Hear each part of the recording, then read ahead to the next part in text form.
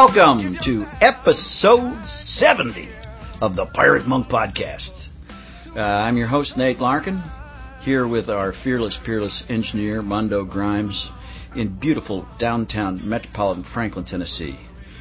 Coming to you almost live from high atop the Mellow Mushroom, and with us via satellite from the Central Coast of California. Or outer space. Outer space. True, exactly. Yeah.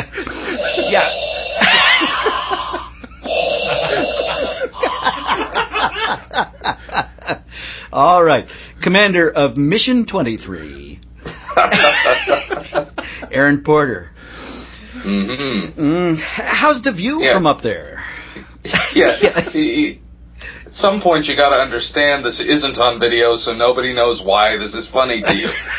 So you figure out how to explain that. That'll be your job. Now we're going to leave that as an intriguing mystery for the listening audience. Yeah. Okay. Yeah. Banter time can be that I am not in the studio because my studio was flooded via a toilet in the basement of the 100-year-old house that I live in. Something that was supposed to be fixed before, but while my wife was doing some laundry, boom. All backup water that was supposedly being processed down to the street got processed through the toilet and into my studio. Fantastic. So now you're... And that's the reason you're sitting on my lap right now. Now let's leave that one.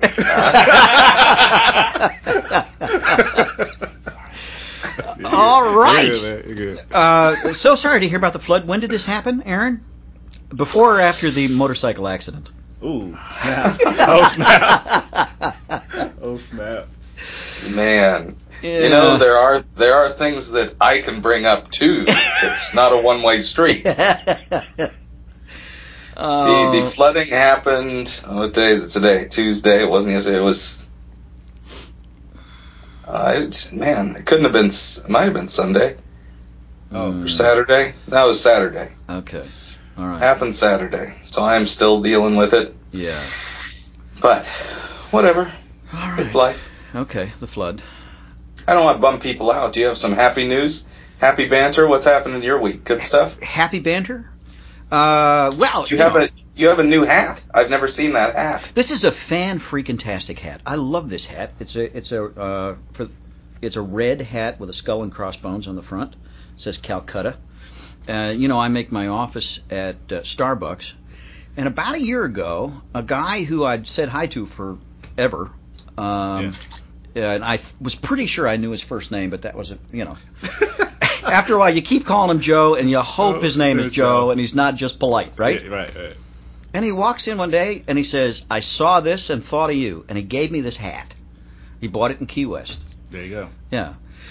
And I wore it for about 2 weeks, and then it disappeared on me. I couldn't find it. But my grandkids are staying with us. The youngest grandkids are staying with us this week. I got a pair of 2-year-old twins, boy and a girl. Oh yeah. Who can get into everything and find everything. Oh, it's unbelievable. And yesterday, Ruby walks into my office with this hat. No idea where she found it. There you go. Here, Bampy, here's your hat. There you go. Yeah. So, I'm quite happy about it. So how long are the kids with you? We got 3 in the house. Two 2-year-olds and a 5-year-old. Awesome. And beautiful fall weather, and a nice fenced yard where the kids can play, and it's been a grand time, I'll tell you. All you young people out there afraid of getting old, let me tell you, fear not. Life does get better, and I highly recommend the 50s. Where did the name Bampy come from? Because I always enjoy them calling you Bampy. Yeah. But yeah. What is that? The 5-year-old granddaughter is developmentally challenged, and she processes things a little different than other people. And Grandpa was a little hard to say, but somehow I became Bampy. So now I'm Bampy to her younger siblings as well. Okay. And Allie is Mammy. They come to Bampy and Mammy's house. Cool. Well, I hate that movie, that Bambi movie. It's just so sad. But I'm willing. I'm willing to call you Bambi. But only if you dance for me. That's right, exactly. The name Bambi brings up. I suppose other people think of animated deer when the name Bambi comes up, but I have different associations. Yeah. How about you there, Mr. Mondo? Man, I'm cramming it this week, getting ready for a guy's excursion to the Gulf of Mexico. Ooh. For deep sea fishing trip. Oh, yes! Yes, kind of a last minute excursion, but it's 6 of us, and we're headed out to Grand Isle, the furthest southern point of the United States. Wow. And we leave, actually we're going out early Friday morning, but we're going to leave for New Orleans Thursday. So, pretty excited, man. So it's last minute kind of thing, but... So you're going to depart from New Orleans? Yeah, we're going to depart from New Orleans to drive down to Grand Isle Thursday night. I see. Stay at a cottage, Friday morning, get up. We're going to go what they call stay inside, which is, you can still see the coast. Right. It's pretty far out there, but you see the coast. The next day, we're going outside. You just see blue. I see. There's no, we're going some miles out. So I don't do well with that. I really don't. It's terrible, really, for somebody who tries to be a pirate monk. I never would make it as a real pirate unless I could stay within sight of land. Well, most pirates didn't make it as real pirates, so that works out fine for you. There are a couple really good books on that subject. Yeah. So are these just buddies, Mondo, or is this family? Not buddies. Careful how you answer that. Yeah, buddies. Nice. And actually, we needed to fill a slot, so I actually got my dad to go. So he's flying down from Detroit. Yeah, thanks for the phone call and the invitation. I really appreciate that. We've got several guys that are going on this trip, but actually going to do another one in the spring. So we're pretty excited, man. It's going to be fun, dude. It's going to be mostly buddies, and my dad's coming, so it's going to be good, man. Oh, that's wonderful. I hope your dad doesn't listen to this. Mostly buddies and my dad. Yeah. Well, I've got one coming up. I've got a camping trip coming up in just, we're counting it down, 2.5 weeks now with my son. Backcountry camping. The last time I went with him, he about killed me. I put on a 50-pound pack and we go lugging up, over, narrow trails, climbing mountains, hiking way back, because he's got my son, I think, was traumatized by the fact that I always took him camping at campgrounds. My criterion for a good campsite is it had to have cable TV. There you go. So he insists on camping where no man has gone before. But this trip, I told him I just couldn't do it. I couldn't make that hike again. So we're canoeing in. I'll give you the canoeing camping. That's awesome. Yeah. That's cool. Very cool. So what's going on today? We're going to have the mini meeting, and then we've got us an excellent guest, an authentic Samson guy who's got a great history, great story. In fact, we'll ask him to join us in the mini meeting, Seth Tower Hurd, radio and television personality from the city with big shoulders, Chicago, Illinois. Welcome, Seth. Hello. Far away. Can I just apologize for something real quick? Yeah. Probably think about myself I'd most like to change. I laugh so horribly loud. In movie theaters, people look at me. And so I feel like it's already picked up. Like, I think I might have overmodulated the recording, so sorry about that if I did. Seriously, like, I shouldn't go to comedies. I should just go to, like, action flicks, because just people stare. I'm also 6'6", so, like, my head... I block, like, 2 rows of the movie theater anyway. Yeah. And then I laugh so loud people can't hear the dialogue. So you sorry. are that guy. Yeah, I'm sorry. Okay. So. All right. Man, you know what? I have a friend who is a comedian, and a woman he really cared about came to a show that they were taping, and they had to move her. And she got there really early to be right in the front, but they had to move her because of her laugh. Oh, wow. She was too close to the mics, afraid it was going to mess up the actual audio of the show. Yeah. So I feel you, dog. I got the long version of that story. Got it. And we'll be right back with more pity and self-pity on the Pirate Monk Podcast. Whoa! A pirate's life is a wonderful life, a roving over the sea. Give me a career as a buccaneer, it's the life of a pirate for me. Oh, the life of a pirate. pilot for me. Welcome back to episode 70 of the Pirate Monk Podcast. It is time for the Mini meeting. Yeah, I was kind of hoping for everyone to kind of do that together, but that's cool. My name is Aaron, and we are a company of natural loners who are recognizing the dangers of isolation and determined to escape them, natural wanderers who are finding spiritual peace and prosperity at home, natural liars who are finding freedom in the natural judges who are learning how to judge ourselves aright, and natural strongmen who are experiencing God's strength as we admit our weaknesses. As Christians, we meet at other times for worship, for teaching, for corporate prayer, but today we meet to talk. Our purpose is to assist one another in our common journey.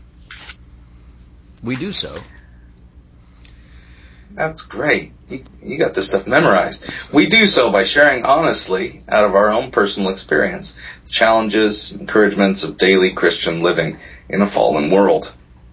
So, we have reached the sharing portion of our meeting. And the topic today, Seth, you know what? I've only done this with only one other person. Oh. Topic's up to you, and an off topic. Seth, give us the topic. Oh. Pick a word, any word. Guilt. Guilt. Ooh. All right. So our word today is going to be happy. You are not... Sorry. All right. Guilt. Guilt. Guilt it is. All right. And the floor is open? I guess the floor is open. Yep. All right. Mondo will edit out the long, awkward pauses. Yeah, okay. I picked it. I guess No, I should start or something? Go ahead. Okay. I guess I picked guilt because... Hi, Seth. Hi, I'm Seth. Hi, Seth.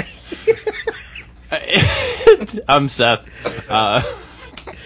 It's different in recording than I was kind of in the mode. Yeah. I picked guilt because that's good though. That was an example of shame versus guilt. We shamed you. Okay. By the way, than guilt. a couple times at the Chicago meeting, I've just been like, something happened and we don't have time. I just did a summary of the stuff we're supposed to read every time, and I just always have this terrible feeling like somehow Nate knows. So I skipped over some of that. Anyway, guilt. I have the most not fun struggle because at least alcoholics and drug addicts enjoy it sometimes. I tend to struggle way more in the guilt and legalism type of world. I guess real briefly, my story of how I encountered Samson. I was working as a kind of a journalist for a few magazines and was assigned to write about him. And I showed up, and these guys definitely rocked my life somewhere in Franklin, Tennessee, and just got out of a really, really, really bad unengagement, I guess you call it. And that was about 4 years ago. And the thing that continues to really mess with me is basically I turned my back on everybody I loved for a girl who treated me really bad. And I just read a lot. There's a line in Dante's Inferno that says the deepest circle of hell is reserved for those who in times of great moral crisis turn their back on their friends. And so, anyway, whenever I'm stressed or just under a lot of pressure, it tends to be that I feel guilty for stuff that happened years ago. And, and some people are, tempted by, different things, alcohol, pornography, punching strangers in the face, whatever. I tend to really, really struggle with going back to guilt over and over and over again. So, guilt. I'm Seth. Thanks, Seth.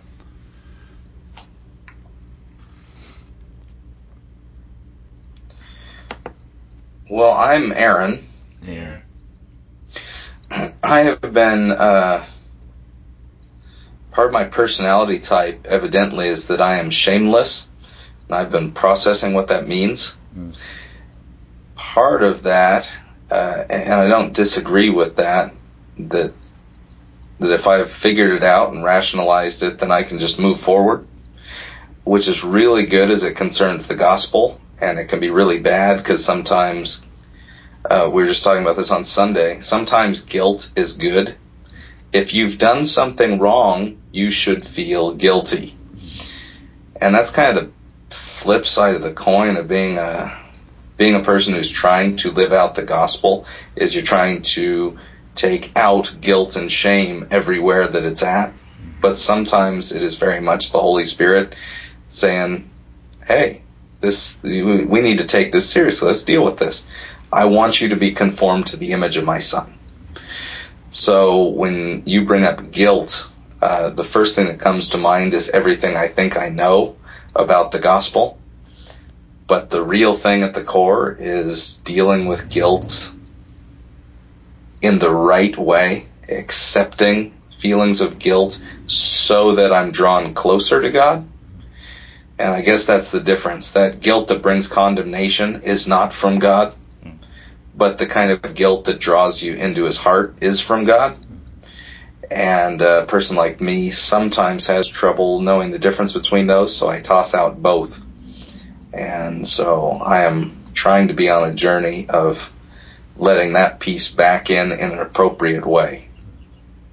So that's what I think of with guilt. Thanks, Aaron. Thanks, Aaron. I'm Mondo. Hey, Mondo. Hey, Mondo. What Aaron said really resonates with me. I'm kind of an extremist, where at one point I really didn't feel a lot of guilt. I thought that was signs of weakness. I didn't want to, be perceived as weak. Then a lot of life happened, and my definition of guilt switched over to, well, if I feel guilty, that means I'm seeking the Lord and I'm in the right place. I'm probably a legalistic approach to seeking Jesus, but feeling like I needed to have a piece of guilt somewhere in me to be perceived as a person who's on the right path, to be humble.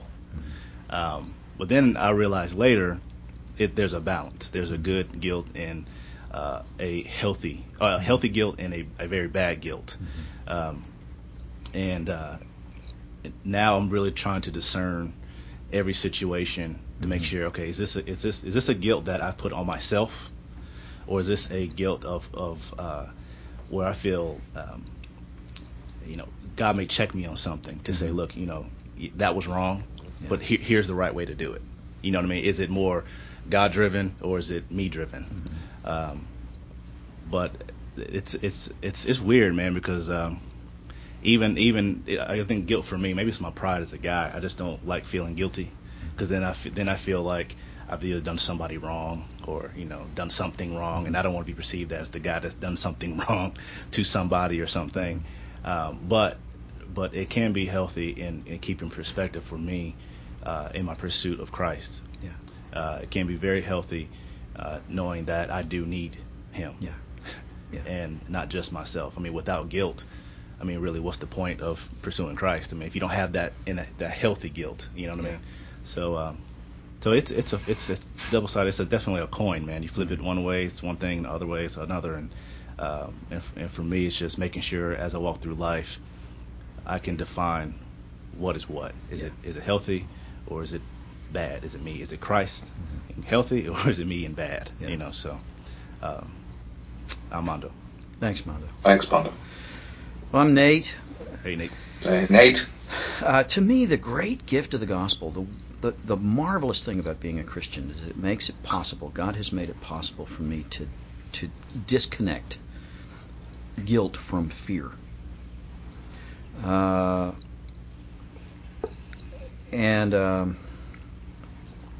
Because I grew up in a home where guilt and fear were very much connected. If you are guilty, you better be afraid, because punishment is coming. So guilt was a terrifying thing. I didn't want to admit guilt because that meant I was going to get punished. So I would lie to cover up my guilt. I would make excuses. I would deflect. I would shift blame. I would, be very, very defensive, very, very elusive. And it was out of an awareness of guilt and a fear of punishment. The great news of the gospel is that we do not need to fear punishment any longer. It's not as though our guilt is gone. Our guilt still exists. We're as guilty as we ever were, except that Christ has taken upon himself our guilt and the punishment for our sin, which is it's a liberating thing when we can grasp it. It's a difficult thing to believe, but I think it's absolutely essential for moral progress, especially for progress and recovery. Classic 12-step recovery, which is the route in which I've entered this way of life.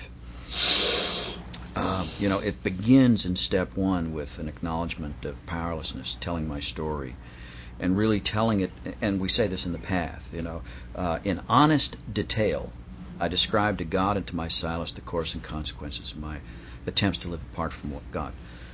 Stage 3. In honest detail, well, it used to be that telling my story in honest detail was absolutely terrifying. It meant I was calling in, incoming fire on myself. I was, transmitting my position to a huge artillery emplacement, and I was going to be blasted. And so I didn't do that until I believed that I was in a safe place, that I was not going to be punished for telling the truth. And then to get to what we call the course and consequences work in Samson, or what in 12-step recovery is called the fearless moral inventory, to sit down now and take a really honest look at my character. It's my character strengths and, what's more terrifying, my character defects. And to begin to catalog the wrongs that I have done to other people, which later on I will be called upon, where appropriate, to make amends for. All of that just terrifying, because I spent years denying my guilt. But healing comes by accepting my guilt. And really, I can't taste the sweetness of the gospel until I admit my guilt. The bigger my sin, the bigger the cross, the greater my salvation, the sweeter this life, the more forgiving I become of others as I see how much I have been forgiven. There's a real gift that comes to acknowledging my guilt, not minimizing it, but not living in condemnation over it, because I know God's not mad at me anymore. The wrath of God has been poured out upon His Son. Christ has taken all the punishment for my sin. And God actually is glorified in His redemption of a man as guilty as I. One of the reasons that Allie began to trust my recovery, in the beginning, the only person more skeptical of my ability to recover than me was my wife. And I'll tell you what, she kept a very safe emotional distance from me in the beginning. It's a miracle that we lived in the same house. And, we found civil ways to interact, but that she didn't trust me any farther than she could throw me. She'd been married to me for 20 years. She'd seen me, turn over a new leaf on a regular basis for 20 years, and every leaf wither. So she didn't think I would ever change. What began to give her some confidence that a real transformation was taking place was when I started to become much less defensive about my guilt. It used to be that whenever she would mention, even suggest that I might be doing something wrong, or even if she would, question my omniscience by having the audacity to, tell me that I had a turn coming up when we're on the interstate, I would immediately get defensive. Yeah, of course, I knew that was it. No, I didn't do that. Because I couldn't stand to feel guilty. I couldn't stand to feel guilty. Because guilt meant fear, it meant rejection, it meant punishment, it meant all kinds of things. And so the only escape I knew from that fear was not to be guilty. The only way not to be afraid was to deny my guilt. When I learned that I could be guilty and not be afraid, I actually invited her into my step 4 process. I said, Allie, I have to do a fearless moral inventory of my character defects. And I'm blind to so many of them. I really need help in recognizing where my defects are. She looked at me like I was crazy. Like, did I actually want to hear that? And she actually got enthusiastic about the project, and she was very helpful. And I have to admit that there were times when the game got a little tired, and I got worn out and would start to get a little defensive. But there's so much to be gained from admitting my guilt, because now amends become possible, healing becomes possible, the gospel becomes sweeter. It's much better to live as a forgiven man than as a blameless man. When I convince myself and try to convince others that I have done everything right, that I haven't wronged anybody, that my motives are the purest, that I made all the right decisions, that I'm a paragon of virtue, that just gets old. It gets old for me, it gets old for other people. That's bull. Truth is, I'm a broken man who God loves, and the penalty for my guilt has been taken. It's okay for me to be guilty. And in 12-step recovery, when you get farther down the road, the language is became willing quickly to admit our shortcomings, quickly to make amends. And what I'm trying to do now is to admit my guilt early. I still struggle with it, but I've found it to be, when I can get past, this deeply ingrained fear, a very sweet thing to admit my guilt. Thanks. I'm Nate. Thanks, Nate. Thanks, Nate. And we will be right back on the Pirate Monk Podcast. I've been talking to myself. Help me get these thoughts out of my own head. I don't believe. Most days I don't believe. Mercy is true. It's hard to live with the things I do. So God bruised the heels, we dug in the ground, that we might move closer to love, and pull out the roots we've dug in so deep. Finish what you started, help us to believe. Keep our eyes wide open. This kind of love is daring, everything we need. Keep our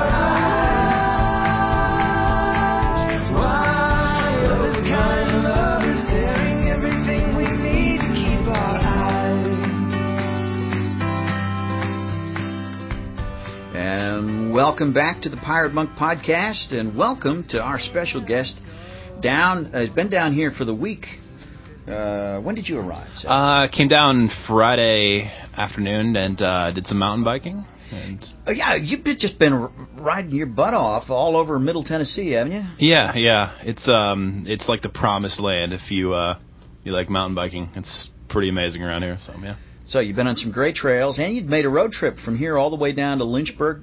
Yes, Lynchburg, Tennessee. So a little historic Americana action going on. That's beautiful down there, isn't it? Yes, it's the town where Jack Daniels is distilled, and a dry county, which is really, really, really funny. Now, I don't suppose you got there in time to do the distillery tour, did you? Yeah, no, we did. Did you? That's what we went down Wasn't for, that superb? Yeah, it's pretty amazing, and kind of the entertaining fact is that Jack Daniels actually bought the still off of a preacher when he was 13, when another preacher convinced him that he probably shouldn't preach and sell whiskey. And so he began making his signature whiskey when he was 13, and then made it until he kicked a safe, got an infection in his foot, and died of it. Yeah. So there's the story. A little rage killed him. Yes. Yep. I was going to make some rageaholic comment right there, but you got to it first. That's good. That is good. We don't know if he was an alcoholic, but he was certainly a rageaholic. He certainly was. And yes. it killed him. Yes. Yes. That is an amazing story, because I actually went to a very strict Baptist at a Baptist camp and asked him very innocently, he said, that pool table in the back room of this building, is that appropriate? I could take that away from you. And at about 16 years old, got my first pool table because the Baptist felt guilty. Oh, really? Yep. Oh, I had the coolest house ever because we had our own pool table. It was outside because we just didn't care. It was for free, so it warped, and we kind of learned the curves. It was awesome, but it was the exact same story. You should have found a way to make his truck sinful, and then you could have your first vehicle. When you're that age, you're short-sighted. Old men like us, we get it. Yeah. Well, Tower, we first met by telephone, I think. Scott Phillips had done a little couch surfing, wound up at your place, I think, in Chicago. You know Scott. Yep. Scooch from back in the day. I think he's the one who gave you a copy of Samson and the Pirate Monks, as I recall. Yeah. Finish that story out? Yeah. So basically, I got assigned to write about it for a magazine. Mm-hmm. So I work in Christian music, so I was down here for some stuff, and just showed up at a meeting, thinking, I was going to be the guy, the cool detached guy that wrote about it, and just kind of wound up going, holy cow. Hit me at just kind of from the story I shared earlier, hit me at just the right point where I really, really needed to hear some truth. And that's been 4 years? Yeah. 3-4 years. Took me a couple more years to consistently get something going in the south suburbs of Chicago. So we've got a real little, but I think growing meeting there of, hopefully we're, averaging 12 or so. So it's, it's not huge in the Samson world, but I think we're the only one that, because of kind of the membership, I think we might be the only meeting that actually rotates every other week between two places about 20 minutes apart. Really? Yeah. That's just when we went to one place, we really started to see people drop off. If we go to the other part, we see people drop off. Mm-hmm. And for whatever reason, our guys are cool with, 1 minute it's 5 minutes away from them, and the next week it's 25 minutes away from them. And so that's our little commuter thing. Well, that's cool. What a great innovation. Yeah. So. Now, tell us a little bit about your story. First of all, how old are you? I'm 28. Okay. And one of my good friends two of my good friends turned 30 this week, which is part of the reason why I'm in town. Mm-hmm. When I was 19, 20, 21, I remember just being terrified of turning 30, and now I'm 14 months away from it. Mm-hmm. And I was actually I was doing some work at the Starbucks right by where we record the podcast. Yeah. And these high school girls came in, and you've got the communal table where you need to kind of feed your laptop power. Mm-hmm. And they're probably 15. They come in and start passing around Justin Bieber trading cards, and in that moment, I realized I was really cool with turning 30. Now, I don't know if you know this, but Franklin experienced some Bieber fever this last week. Justin has shot a Christmas video on the square right below us. Right below us, yes. Just, this building has been blessed by the Bieber. What? Yeah. He was there? Bieber was here. You missed it. Tickets. Yeah. Window. Oh, you could have sold tickets to the window. Yeah. It was a mob scene here a few nights ago. Yeah, and I don't think I've ever heard a Justin Bieber song. Yeah, I actually haven't either. I've never seen Jersey Shore, so I think I'm doing pretty well in life. Very good. Have we just made ourselves completely irrelevant to the younger demographic? Thanks for listening anyway. Yes. We just endeared ourselves to everybody else. Yes, says the man who records Christian children's music. All right. So where does that leave us? That's how I got to Samson. Yeah. Next? Let's back up a little bit. Okay. Tell us a little bit about growing up. Grew up. What's your story? How do you find faith in Christ? Yeah, grew up on a 6th generation family farm in the town of Fishhook, Illinois. Wow. Yeah, it's got the zip code tattooed on the wrist there. Illinois? Yeah. By the way, part of the zip code tattoo is both, for my heritage and also because I'm a cyclist. And one time I got hit road biking, and a lady left me there. Wow. Hit and run. And I didn't have any ID on me, which is really scary, to be John Doe and injured and everything. Yeah. So now I figured, well, if, that happens again, they kill me, at least they'll ship me home. Body will rest in the right place. But because the zip code is tattooed to your wrist. Yes. Okay. But grew up I on thought it was a concentration camp. Yeah, I know. I get the prison question all the time. Yeah. Yeah. Grew up on a 6th-generation family farm. Actually, with honestly, a father who suffered from bipolar disorder, and so that definitely had a pretty big impact on the way I saw the world, and really didn't want to admit that, kind of at all. Just sort of buried it down. I guess maybe a big turning point for me came, I accepted Christ when I was a really young kid. Raised in a church where really small church with one part-time pastor and 70 people and a choir that you wouldn't want to record, but the only way I can explain it is that God works there because the people are just so dang faithful, and they the church operates on probably 15% of its own budget and gives the rest away. So just incredibly giving, humble people. Probably a big turning point for me came when I was 18. I had, my dad actually took off, probably a few weeks after I graduated from high school. My mom worked at the Christian school where I went, and so at that point, basically it was on. I was, found myself completely financially independent, and played. I had a basketball scholarship to junior college, so. Which is where all the glory is, let me tell you. And that was, maybe one of the turnkey moments of my life. I actually blew my knee out that year. I was working 3 jobs to, try to help my mom a little bit and just kind of hang in there, make my car payment, have enough money for gas back and forth to pursue the dream of playing ball and stuff. So my knee went out. The family split up, and then actually 9/11 happened. And so all that's within a 6-week period for me. And so this year is particularly, maybe helpful in looking back and seeing where I was at a decade ago and how faithful God was and all that. From there, I actually wound up doing nights on a Christian hit station in Chicago when I was 19. And I've been there for 9 years. And so that's kind of a little bit of the background of where I'm at. Yeah. Okay. Single guy. Yeah. Social guy. I don't know. Have you ever met a stranger? No. I'm. I just made a mountain biking friend. I know. In Starbucks. While I was getting a refill on my coffee, you made another lifelong connection with a cyclist. It was. Yeah. It was a fun thing to watch. Yeah. Always been pretty outgoing, pretty open. Yeah. And just. I guess kind of naturally connect with new people. Yeah. So, yeah. Any downside to that for you?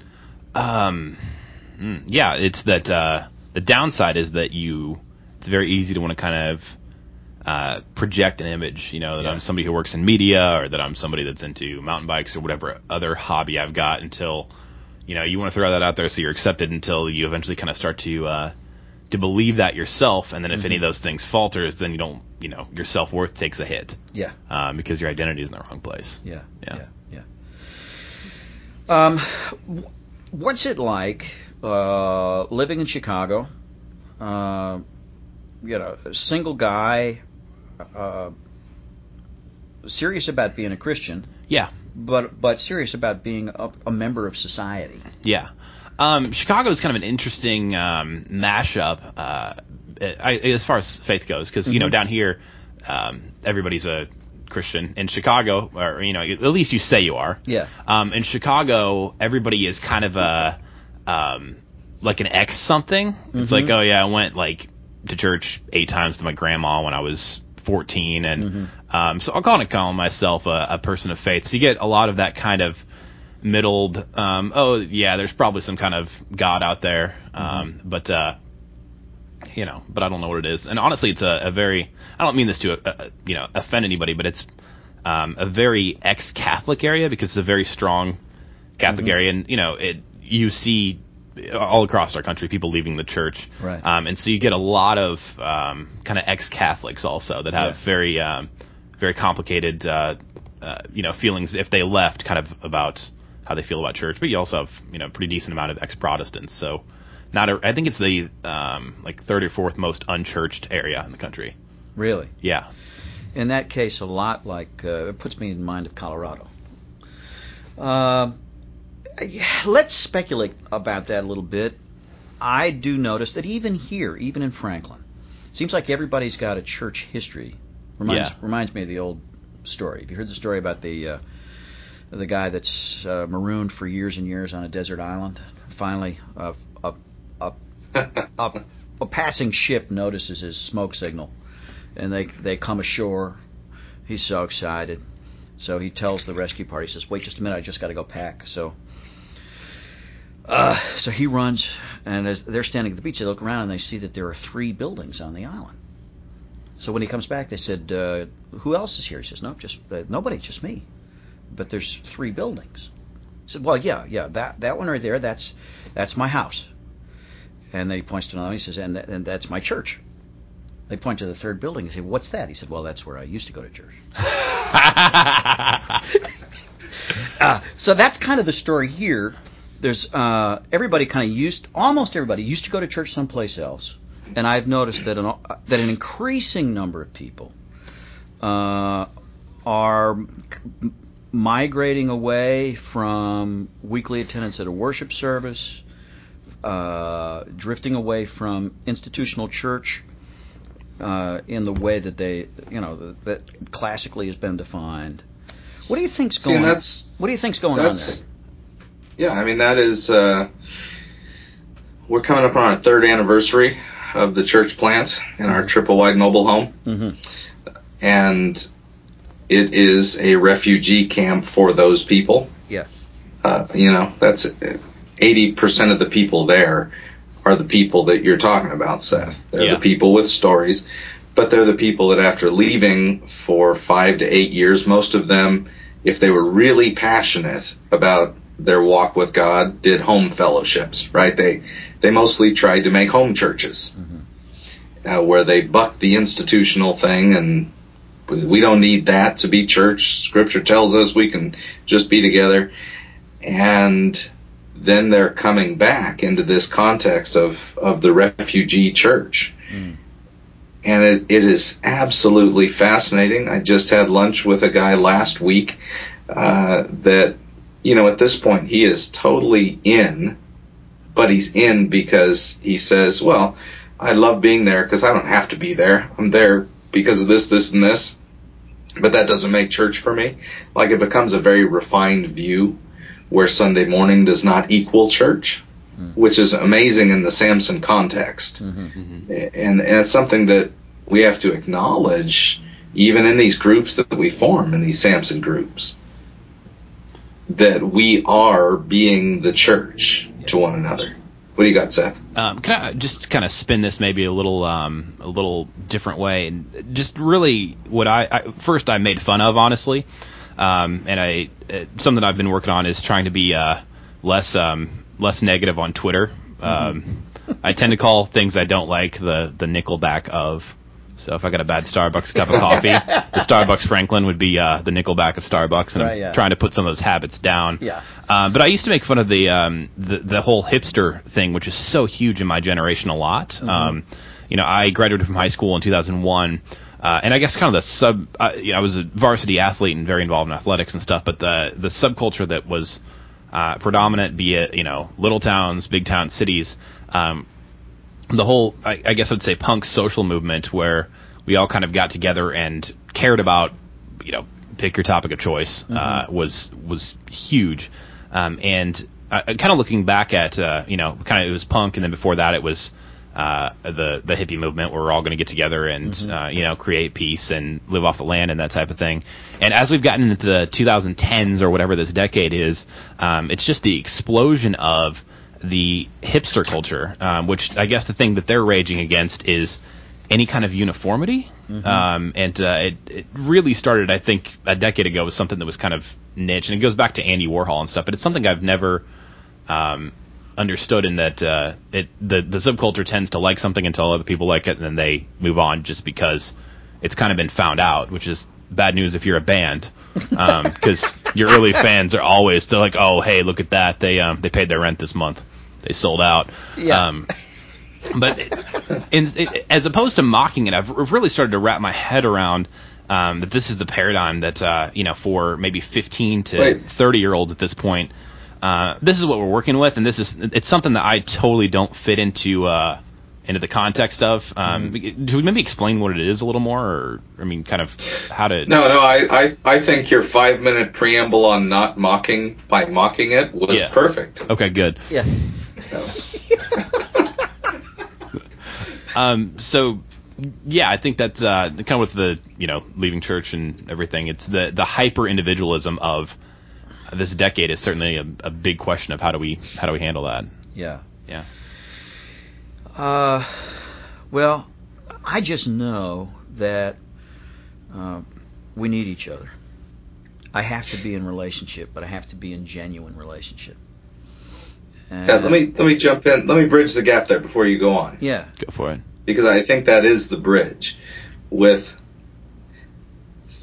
this church plant in a very rural place, so it's very different. Nobody's hipster and Ben Barzy, some of you remember him as a guest. Yeah. This last Sunday night he preached, and he made some comment about being hipster and cool, and then he said, well, that's a contradiction, isn't it? You can't really be both.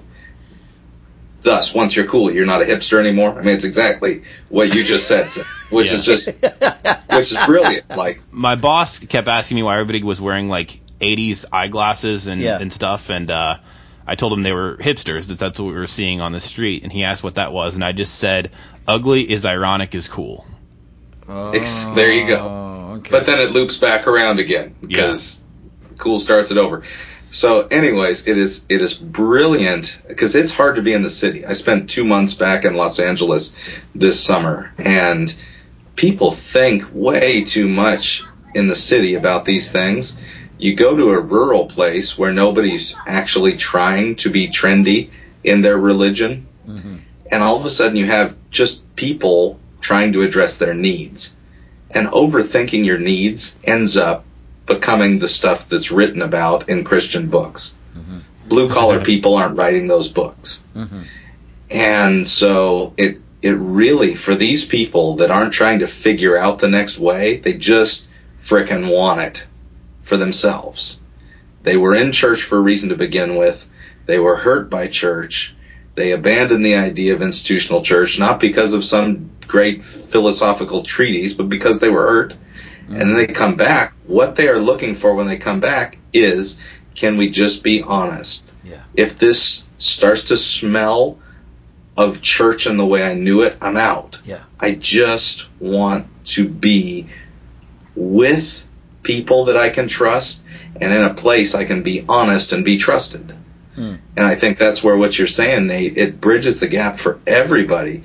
And that doesn't mean that we don't all bring our crap back into that. Yeah. That just brings a different set of problems. Yeah.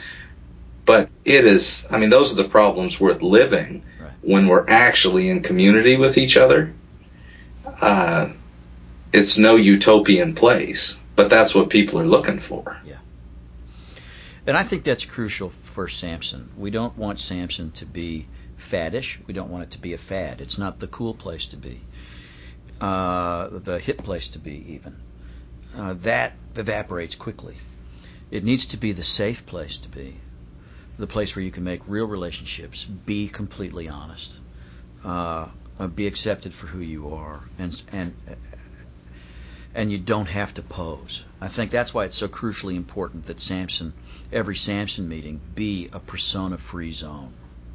And if you have to fit a mold in order to fit into Samson, now suddenly we got posers. Well, I think our time has been flying here. So good to have you here. So glad you made the trip down. I'm hoping, my young, tall, unhip friend, that you will move here. I think this is can I do a 30-second rant on that? Please. just when it comes to the dating scene in Chicago, Mm-hmm. is like the women are all like they're vegan, and they are into high fashion, and they want to live in like a condo downtown. Yeah. And so many dates I go on are over in the first 15 minutes because I learned those 3 things. Yeah. And to me, okay, you control my diet, you make me wear a certain thing, and if I go outside, there's no grass. Isn't that by definition prison?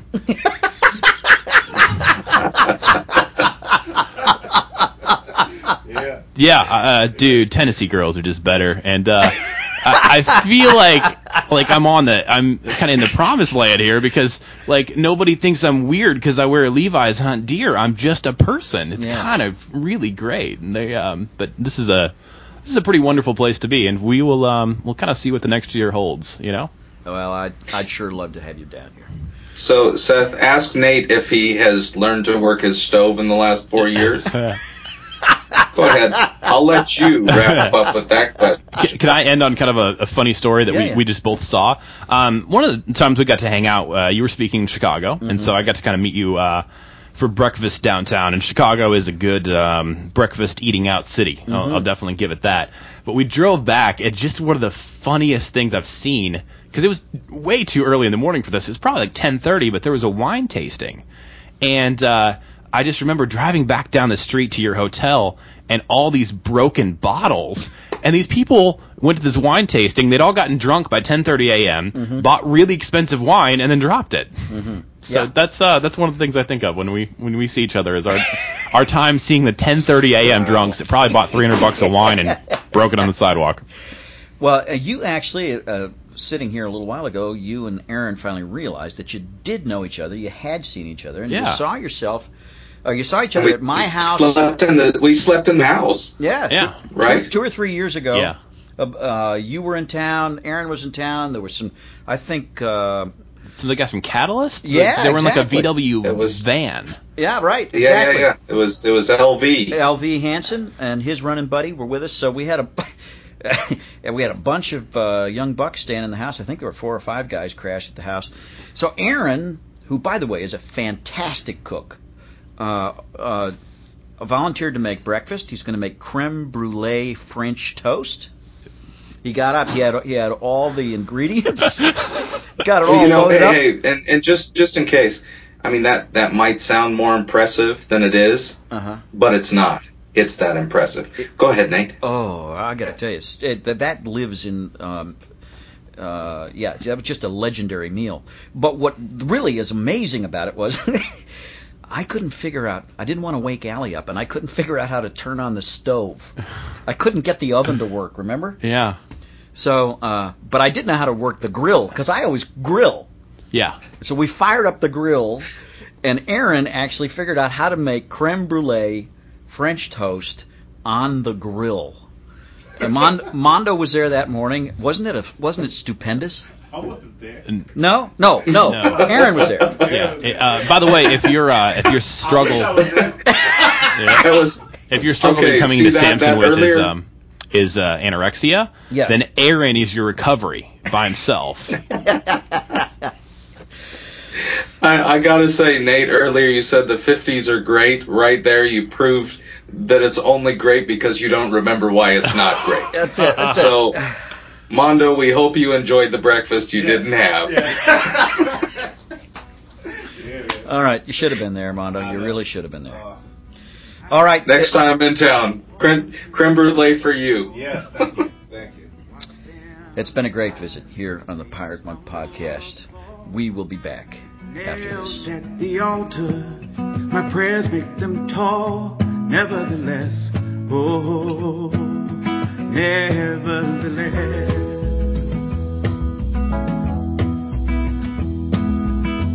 I like to eat at my friend Cause's place, with gumbo and red beans are thrust down my face. Still the main reason why I take so much space. Nevertheless, oh, nevertheless, I'd like to help Richard Johnson rebuild flood-damaged homes off of Elysian